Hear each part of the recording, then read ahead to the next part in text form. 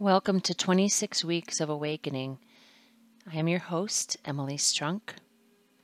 This is week 10, and we are talking about equanimity.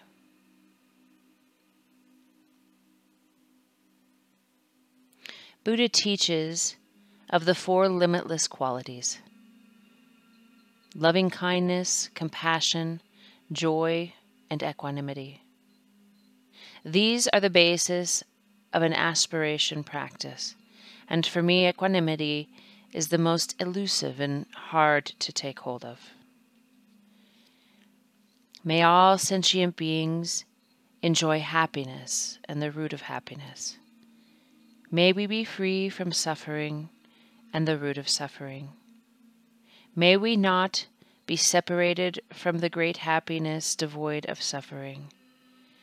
May we dwell in the great equanimity, free from passion, aggression, and prejudice.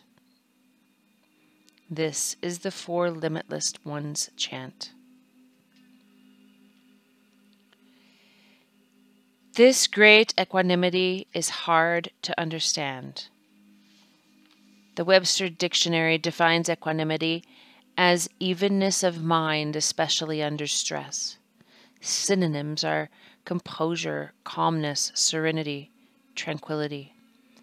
Pema Chodron also helped me to see that equanimity becomes a perspective from which we view others and the world as a whole. Equanimity is the middle path. I am forever getting pulled and tugged one way or the other off the middle path in my thoughts and my emotions. I can become so stuck in my attitude or point of view that I become aggressive or irritated with others or situations that contradict me. Being pulled from the middle path of equanimity in this way causes unclear thinking or irrationality. It also clouds my ability to see others as equal and their opinions and thoughts as valuable. The best way I can counter this internally is to imagine myself opening up from my core, picturing my core from my head to my stomach spreading, open, expanding, relaxing my shoulders and my arms and allowing pure and complete acceptance. This visualization works in uncomfortable situations, in arguments, and even in pain. Opening up to the experience rather than fighting is the first step for me to see that the experience is equal to what my expectations have been. Ajahn Chah teaches a difficult concept of letting go of good and bad definitions, seeing neither and becoming unattached to positive or negative experiences.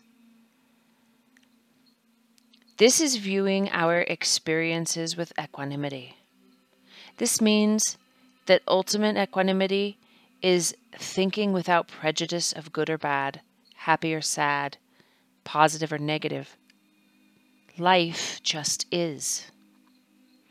As Shakespeare said, things are not good or bad unless we think it so. We attach our own emotion to all circumstances and all outcomes.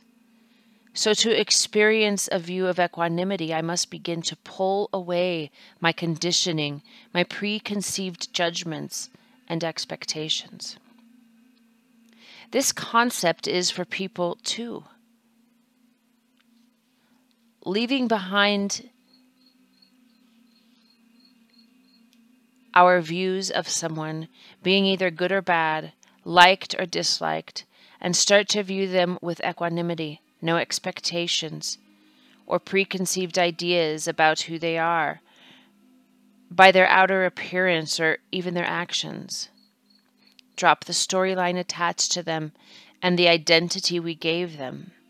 See them only as a wandering soul, just as you and I are. Now this is difficult.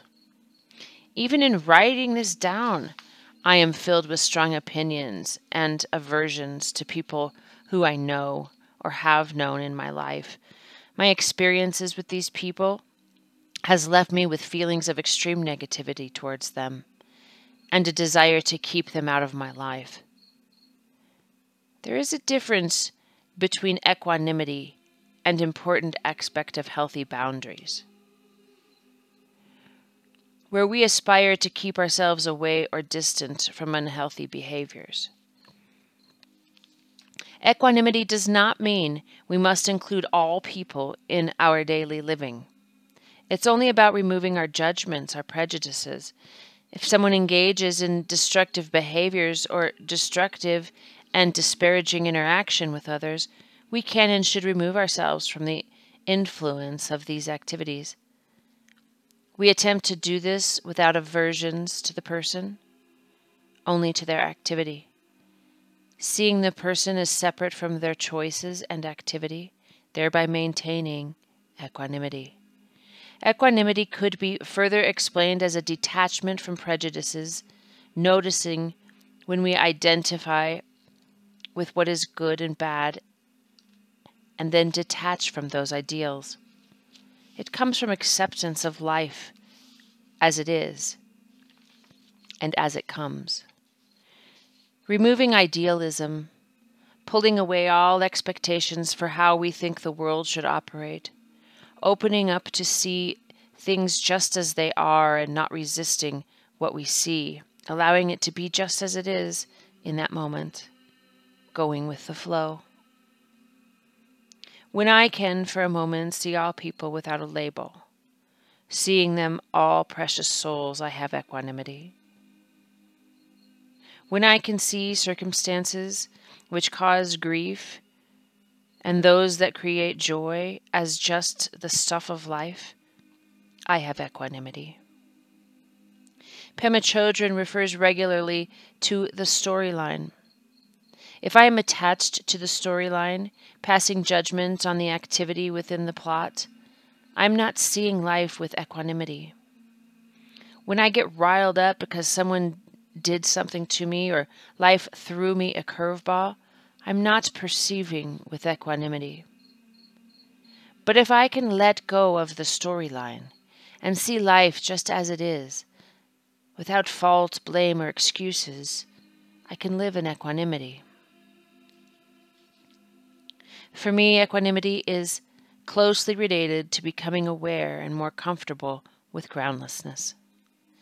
This ties in with Prajnaparamita, or the Heart Sutra.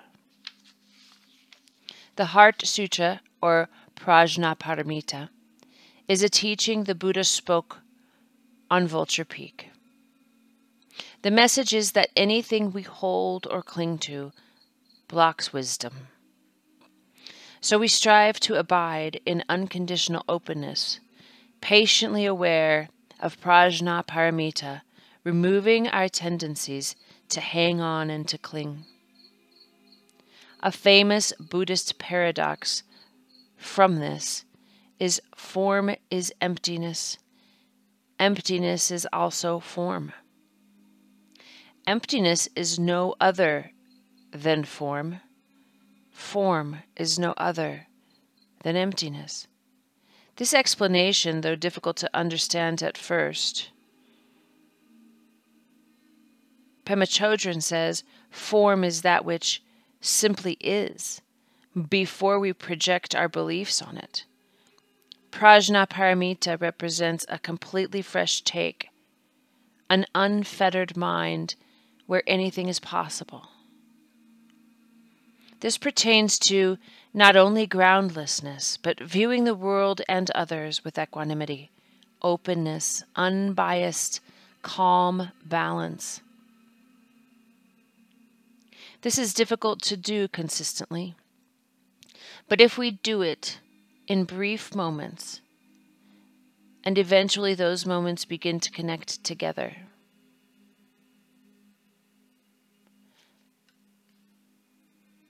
the Heart Sutra. Om.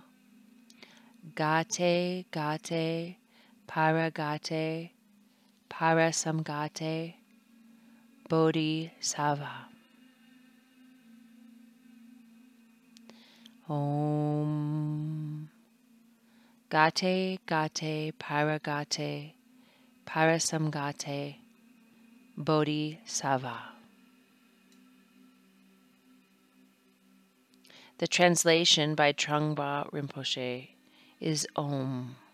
Gone, gone, gone beyond. Gone completely beyond. Awake. So be it. So be it.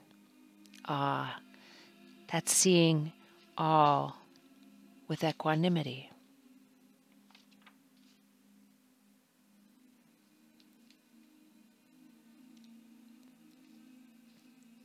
Gate, gate, paragate, parasamgate, bodhisattva. Gate, gate, paragate, parasamgate, bodhisattva.